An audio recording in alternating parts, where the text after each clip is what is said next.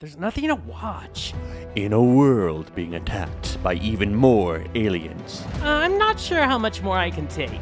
Don't worry, this is the whole reason for my existence. Okay, I can't do another superhero movie. Sam's feeling a little down on her luck until a guy finally spills coffee on her. Oh wow, I'm so sorry.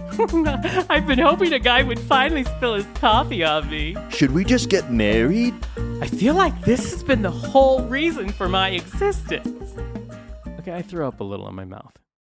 Small towns never change until they do. We should totally throw a party, like by that creepy lake, in a cabin. Let's invite our entire senior class. So, like, just the popular kids.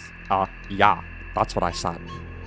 A population of affluent white people, 3 minorities, and a gay guy. That population is about to decrease by 4. Die! Yeah, I feel like this has been the whole reason for my existence. Maybe just giving up and living off the grid isn't such a bad idea. Or try indie films. Oh, yeah. They're more likely to tell my story. Well, this has really been just a preview for your indie movie. I'd watch that. Well, you're in it. Cool! Indie films. We can film a whole movie about your office, your weekend, or just a day at the dog park, because we have to be creative.